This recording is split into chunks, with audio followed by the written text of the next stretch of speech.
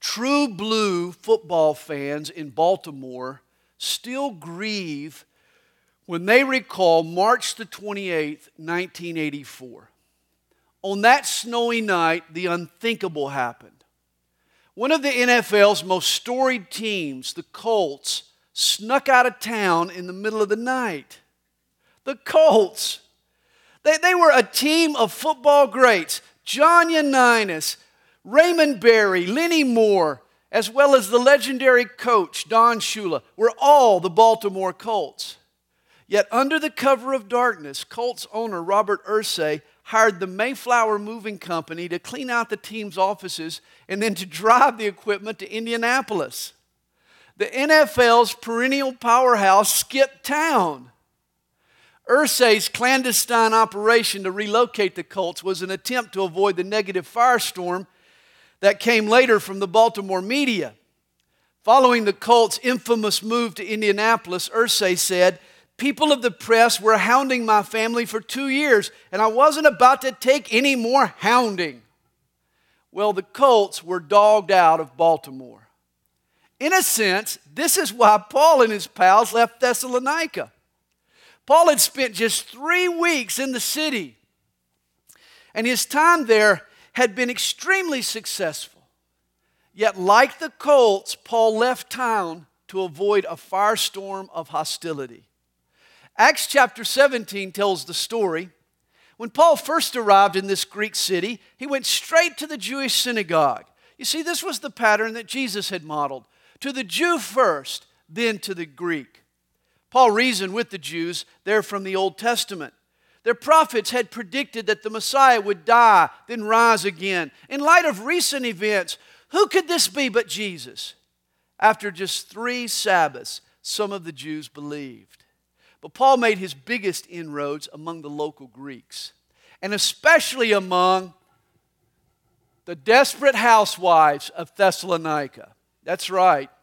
Acts 17 verse 4 tells us, a great multitude of devout Greeks and not a few of the leading women joined Paul and Silas. Apparently, there were Greeks in Thessalonica who had tired of their religion's polytheistic nonsense. I mean, these folks recognized the Greek pantheon of gods as silly superstition. They were seeking truth. And so they came to the synagogue of the Jews for answers. Hey, at least the Jews had narrowed it all down to one God. But when Paul preached Jesus, it all made sense. It clicked. They could see that the predicted Messiah was none other than the carpenter from Nazareth. Thessalonica was a place where the good news had traveled fast. But this is where the plot thickens. For in verse 5 of Acts chapter 17, we're told, but the Jews who were not persuaded became envious. You see, Paul had gathered more converts in 3 weeks than the Jewish rabbis had in 30 years. The Jews in Thessalonica became jealous. Paul's success had angered them. And so the rabbis, they hired a few local thugs and they stirred up a mob. They stormed the house where Paul was staying. Thankfully, Paul wasn't there. But they grabbed the owner of the house. They had poor Jason arrested, and they charged him with harboring a criminal. And what was Paul's supposed crime? Well, the Jews said that he had violated Roman law by encouraging people to bow to a king other than Caesar. This was enough to set the whole city in an uproar. Everyone knew if word reached Roman officials that this kind of thought was being espoused in Thessalonica, there would be dire consequences. Economic sanctions might be imposed, even martial law. Oh, it had been a crazy few days there in Thessalonica. And you got to love the unintentional compliment that Paul's enemies pay to him. For when the Jews and their lynching mob try to justify to the officials about dragging an innocent man out of his own house, they explain to the town council by saying, "These who have turned the world upside down have come here too." Isn't that great? Paul and his pals had flipped the world topsy-turvy. Christianity wasn't just a Jewish phenomenon, nor was it just a Greek curiosity. It had taken the whole world by storm. Apparently, there wasn't a village in the Mediterranean world that wasn't interested in the power and the beauty of the Christian message. I like how one man put it, the gospel faithfully preached meddles with everything else on earth. Did you know the gospel, it critiques every political thought and every social structure and every lifestyle option comes under scrutiny by the gospel? The gospel wiggles into every heart.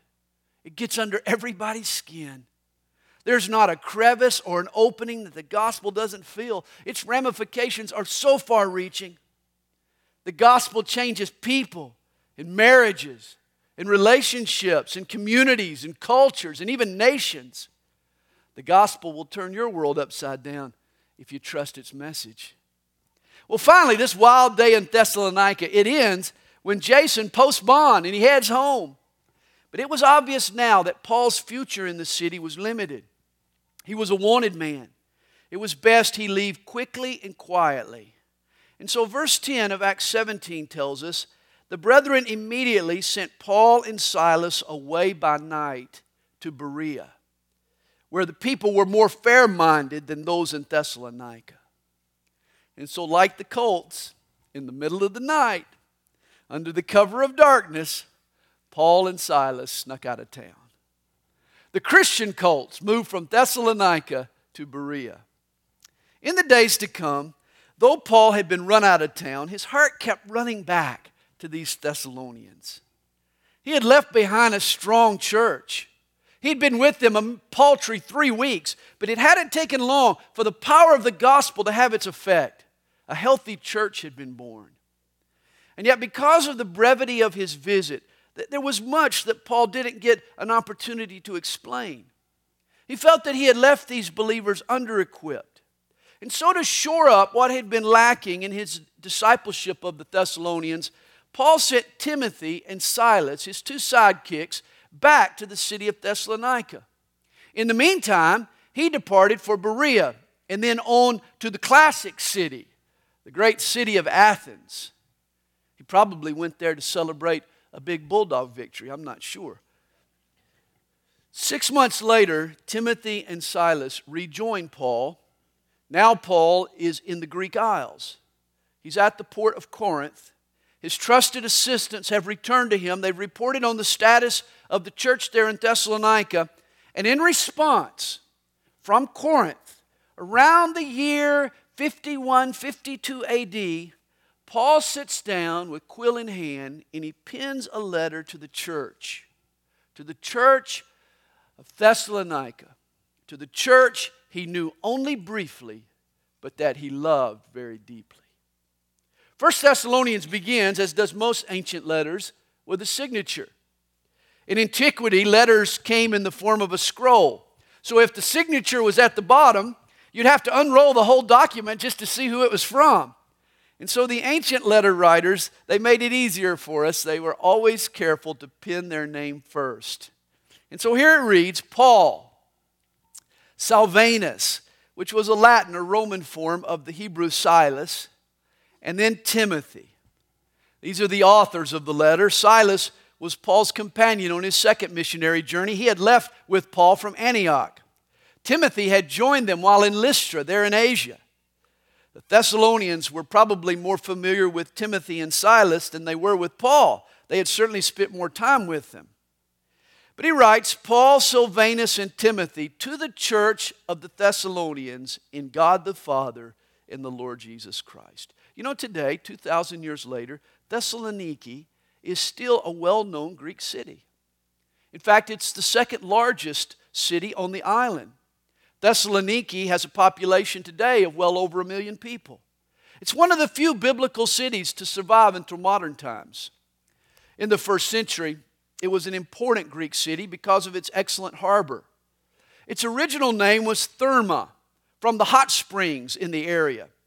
Perhaps Thessaloniki's most valuable natural resource was its location. It was situated right on the Egnatian Way, the great road that linked Rome to the east. It was said of the city, it lays in the lap of the Roman Empire. Prior to Paul's visit to Thessaloniki, the city had been steeped in paganism for 400 years. That made it more astonishing. What a testimony it was to the power of the gospel that after just 3 weeks among them, Paul was able to now write to the church of the Thessalonians in God the Father and the Lord Jesus Christ. After just 3 weeks, a church had grown up where paganism had abounded. And here again is Paul's customary greeting. Grace to you and peace. Grace, the Greek word charis, was the typical Greek salutation. Of course, when a Hebrew approached someone, he'd use the welcome shalom or peace.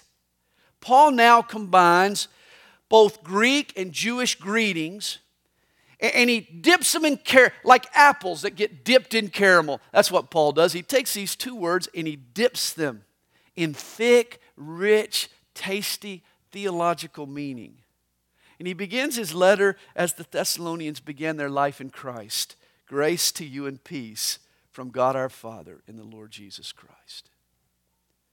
A conversation occurred on a bus one day. A woman was immersed in a religious book. When the person next to her, he asked her, he said, "What are you reading?" She said, "Well, it's a book a friend of mine gave me. She said it changed her life." "Oh, yeah? What's it about?" It was obvious that the lady had just started the book because she had to flip open and she started to read off the table of contents, the different chapter titles. She said, "Well, it's about discipline and love and grace." Well, that's when the stranger stopped her. He asked, he said, "What's grace?" The lady answered, "I don't know. I haven't gotten to grace yet." And this is the problem with many Christians today. For some reason, they haven't gotten to grace. I don't know why. Grace is the great gift of Christianity. In the Christian life, God's grace is first base. In some ways, I understand our deficiencies involving grace. It's such a foreign concept to us. You know, the world around us is so full of ungrace. From an early age, most of us were loved with strings attached. Love was conditional. It was based on our pedigree or our behavior or our compliance. Love had to be earned, but not grace. Grace is love that we can never earn or deserve. Grace is an exclusively Christian virtue. Only God loves this way. Only a God of grace could have dreamed up an idea so liberating and so revolutionary. God handles people with grace gloves. Receive His grace in the person of Jesus, and there are no other conditions. His love is full and free. In contrast, the world in which we live is all about performing and achieving and carrying your weight and measuring up. There's little tolerance for failure. Oh, grace is just the opposite. Under grace, Jesus carries our weight. And He measures up. And He performs and He achieves. All we do is ride on His coattails. And when we fail at that, His grace is even sufficient to forgive us of our sins. Hey, our standing with God, even our fruit, the fruit that we bear, is the result of God's grace. It's true, the Christian life is designed for grace to come first. You need a firm confidence in God's grace, or everything else in your Christian life will grow crooked. You won't get it. You'll live confused and frustrated. You see, the Christian life is no sweat. Jesus did all the sweating for us. Our job is to rest in Him. Miss grace, and you'll want to relate to God in the way you relate to your boss at work, or your credit score, or your coach, or some demanding spouse, or a hard-to-please parent. You'll always be under the gun. You'll be plucking the strings left and right, and you'll never know God's peace. This is why Paul is very, very intentional. It's always grace, then peace. In verse 2, Paul begins the body of his letter. He says, "We give thanks to God always for you all, making mention of you in our prayers." Remember, Paul had just met the Thessalonians, but he had seen God at work in their life. The transformation that had occurred in such a short time was a testimony to the power of the gospel and the work of the Holy Spirit. The report that he had received from Silas and Timothy had only reiterated the legitimacy of their faith. And Paul now thanks God for the Thessalonians. Even though he had left them abruptly, he had also supported them continually in his prayers. And then he recalls what their early faith looked like and how beautiful it was. He says, remembering without ceasing your work of faith, labor of love, and patience of hope in our Lord Jesus Christ, in the sight of our God and Father. The believers in Thessalonica were really a model church. They brought Paul great joy. You know, there were some churches that troubled Paul. The Corinthians, man, what a bunch.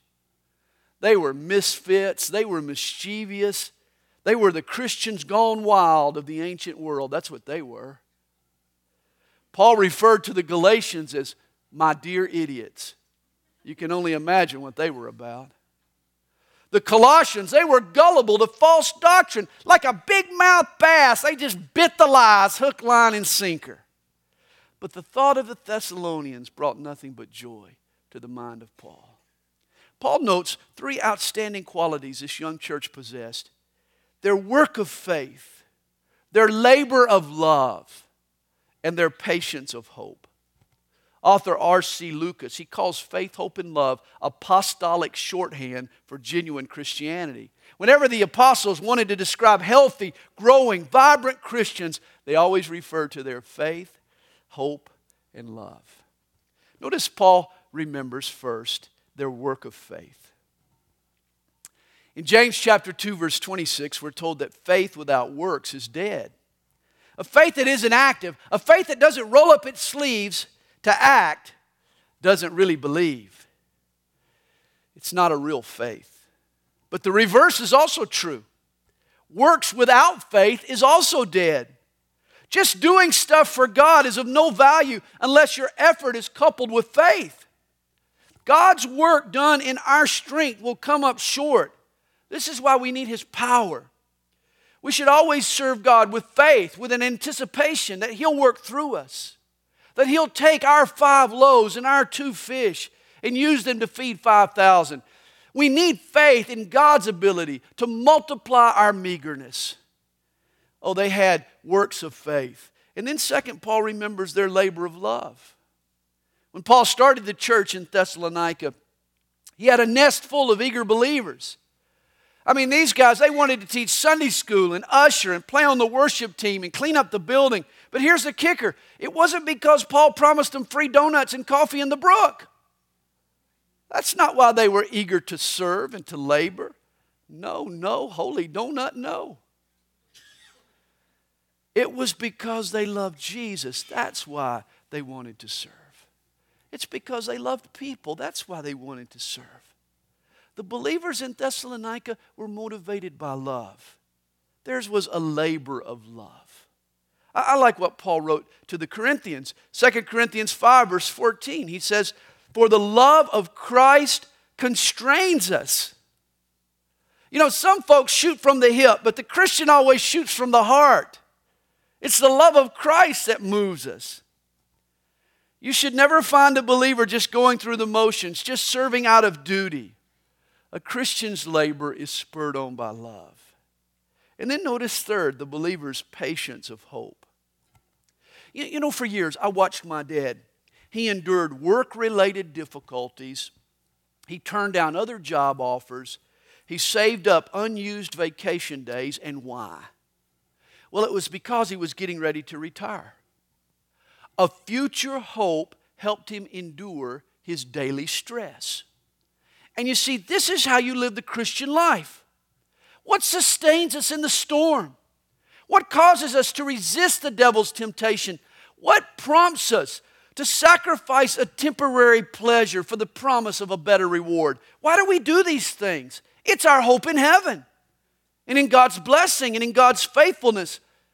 It's a patient, plodding, waiting, enduring hope. Hey, hope is our only hope. In the tough times, don't panic. Don't say, "Oh, here we go again," and capitulate to those feelings of hopelessness. No, have an enduring, battling, overcoming hope. Have the patience of hope. That's what the Thessalonians had. They had all three: the work of faith, the labor of love, the patience of hope. And to Paul, this was proof of God's work in their lives. He writes in verse 4, knowing, beloved brethren, your election by God. The Old Testament reserved the term beloved of God for a special few. But in the New Testament, everyone who's in Christ is given this special status. Did you know this morning that you are the beloved of God? You know, there's no such thing as a second-class Christian. Unlike the U.S. Airways flight, the flight to heaven is never divided into coach and first class. We all arrive on the flight to heaven, but we all arrive first class as beloved brethren. I love Paul's gracious heart here. He's known these folks for just a short time. Remember, he was a Jew. He was a Pharisee. He'd spent his whole life in temples and yeshivas and synagogues and worshiping God. These Thessalonians, they were Greek. They were pagans. They'd spent their whole lives in brothels and bathhouses and before idols. Paul and the Thessalonians came from radically different backgrounds, and yet notice how he calls them. He says, oh, you beloved brethren. How amazing is that? But such is the power of the gospel. You see, what happens to us in Christ, the status we receive, the glory we share, the love we've been shown, obscures everything else in our lives that might divide us. This is why in Christ, polar opposites, even mortal enemies, end up beloved brethren. And notice what makes this possible, verse 4. Your election by God. Now you should know that the Bible teaches what appears to be two seemingly contradictory doctrines. The Bible teaches predestination on one hand, and it teaches man's free will on the other hand. God chooses, but man has a choice. God elects some to be saved, and the saved elect God. So, which is it? Well, the biblical answer is both. You see, the Bible's clear. Ephesians 1:6 and a host of other verses, it teaches us that God has chosen us in Christ before the foundation of the world. You've been chosen by God. Yet when you study the life of Jesus and his interactions with people, every time Jesus offered eternal life, he made it a matter of that person's own choosing. The woman at the well had to decide whether she wanted to drink of that living water. The rich young ruler, he faced a choice of whether he wanted to sell all that he had to follow Jesus. Nicodemus was told, whosoever believes will be saved. Jesus' own disciples had to take up their cross and follow him. They had to make a choice. You see, when Jesus encountered folks, he required them to choose. But as soon as they chose to follow him, he assured them that God had chosen them. Understand, we get in trouble trying to reconcile what God never bothers to reconcile. Apparently, getting it all figured out is not God's priority, not as much as us having faith and trust in him. That's God's priority. I've heard it explained like this: try to explain election and you'll lose your mind, but try to explain it away and you might lose your soul. I believe in both. This is what the Bible teaches. It presents election as a comfort to us, not a cop-out. You can never say, oh, well, I was never chosen. Well, maybe you weren't, but it's because you didn't choose. The Bible said, whosoever will may come. You see, salvation is like a two-edged coin. From one viewpoint, it's all up to us. You better choose correctly. But from God's perspective, it was all up to him. He's the one that chose us. You know, when we get to heaven, we're going to look up, and on top of the gate leading into heaven, it's going to say, whosoever will may come. And then when we go through that gate and we turn around and look at the backside, it's going to say, chosen before the foundation of the world. Hey, here's what God's election of the Thessalonians meant to Paul. He had spent just 3 weeks with these folks. Not a long time by anyone's standards. I mean, it takes more time to grow tomatoes.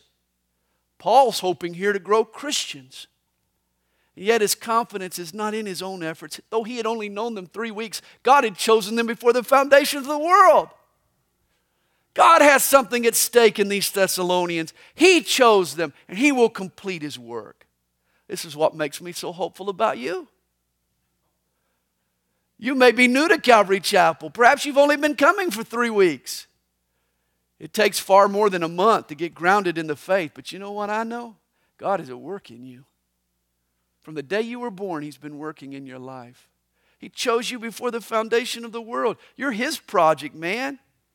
And God will see to it that what He starts, He finishes. Paul remembers his time there in Thessalonica, verse 5. He says, "For our gospel did not come to you in word only, but also in power, and in the Holy Spirit, in much assurance, as you know what kind of men we were among you for your sake." You know, prior to Paul's visit to Thessalonica, he had been in another Macedonian town, the town of Philippi. And there, miracles had accompanied his ministry. Remember, he had delivered a slave girl from a demon. After being falsely accused and illegally beaten, an earthquake had shaken the prison that was holding Paul. You remember, bars rattled and locks sprung open and gates unhinged. A jailer was even saved. No doubt, word of such phenomena had spread. It had paved the way for his arrival there in Thessalonica. You know, I suppose that after a few miracles, people tend to give you a little bit more attention, I would suppose. The supernatural can garner a little more interest. It can draw a crowd. Rubberneckers and ambulance chasers all come out for a miracle. But I like what Paul points to as a source of much assurance among the Thessalonians. It was the character of the messengers that had brought credibility to the message. Paul reminds them, you know what kind of men we were among you. And this is what is so needed in the church today. Sure, we'd love to see more miracles, but far more important are more men and pastors with integrity. There's a troubling disconnect in today's church. We have separated the message from the messenger. We have a lot of characters on the stage without a lot of character. We got pastors with bling, man. Righteousness is just not as sexy. Here's a major problem. Churchgoers today are more attracted to ability than integrity. It's the entertaining personality. It's the clever presenter. It's the celebrity spokesman that draws a larger crowd than the faithful servant. This is a shame.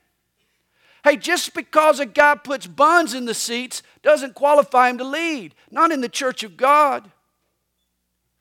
Paul hadn't been in Thessalonica very long, but for the time that he was there, he lived among the people. They had witnessed his life firsthand, how he treated people and how he handled money and how he carried himself around town. Always remember, the gospel of God's grace is truth regardless of who presents it. But it is always easier to believe when the messenger is believable. Notice verse 6. And you became followers of us and of the Lord. You know, at first glance, that sounds a bit arrogant on Paul's part, doesn't it? You became followers of us and of the Lord. But I mean, think it through for a minute. When a new believer comes to Christ, how much of the Bible does he really know? Probably not much. These guys had only been under Paul's discipleship for 3 weeks. The new believer's immediate influences come from the Christians around him. That's why whether we like it or not, folks do follow us and the Lord. They do. They have to initially. And this is why we all need to live a godly, faithful life. We're being watched. Newer Christians are watching you. They're learning from you. Never shrug your shoulders and say, better do as I say and not as I do. Oh my. That's a cop-out. That's the kind of attitude that gives Christianity a black eye. When we call ourselves Christians, people have a right to expect something from us. I like this little rhyme. You're writing a gospel, a chapter each day, by the things that you do and by the words that you say. Others read that gospel, whether faithless or true, say, what is the gospel according to you? Paul continues. He says, you became followers of us and of the Lord, having received the word in much affliction, with joy of the Holy Spirit, so that you became examples to all in Macedonia and Achaia who believe. In a very short amount of time here, the church in Thessalonica had gained a regional influence. They developed a reputation. Thessalonica was a city within the province of Macedonia. Achaia was the province to the south. Paul was writing from Achaia there in Corinth. Apparently the Thessalonians, they were still the buzz 200 miles away. This was a happening church. It was a divine hot spot. And notice what had caught everybody's attention. He says they received the word in much affliction with joy of the Holy Spirit. You see, the hostility against Christianity had been tense there in Thessalonica. When the Jews arrested Jason, they dragged the guy through the streets. All he did was offer Paul a room. They were treating him as if he was Macedonia's most wanted. The church in Thessalonica was made up of wartime babies. As in London in World War II, Germany's bombings didn't stop babies from being born. And so it was in this church. It was still growing while under attack. But even their much affliction couldn't overshadow or snuff out the joy of the Holy Spirit. And guys, this is what makes Christianity so unique, so powerful. Our faith doesn't promise us the absence of conflict. To the contrary, in John 16, verse 33, Jesus guaranteed us, in this world, you will have tribulation. Tough times will come. If they persecuted Jesus, they'll do it to us. If what you're looking for is a smooth ride in calm seas, don't sign up for the Christian cruise. Christianity is about peace and joy in the midst of conflict. The Holy Spirit brings a supernatural joy, independent of circumstances. I love how Jesus finishes his promise there in John 16. He says, in the world you will have tribulation, but be of good cheer, for I have overcome the world. Despite the trouble, be of good cheer. Take your joy from Jesus. You know, I've heard it put this way. Jesus promised three things to his disciples. First, they would be ridiculously happy. Second, they would be completely fearless. And third, they'd be in constant trouble. Paul says in verse 8, for from you the word of the Lord has sounded forth. Literally, a trumpet blast has carried the news of their triumphant faith. Not only in Macedonia and Achaia, but also in every place. And I love what Paul says next. Your faith toward God has gone out so that we do not need to say anything. Their lives said it all. Even though they had been Christians just a short time, everyone knew that their faith was real. I heard of a renowned chef who had resigned his prestigious post. He worked as the personal cook for the royal family. And when asked why he quit such a lucrative position, this is how he replied. He said, when dinner is good, the boss never praises me. And when it's bad, he never blames me. It's just not worthwhile. Isn't that interesting? When it got right down to it, the chef didn't care whether he was praised or blamed. He just wanted what he did to matter. And this is what the Thessalonians had found in Christ. All of a sudden, their empty lives now counted. They carried great weight.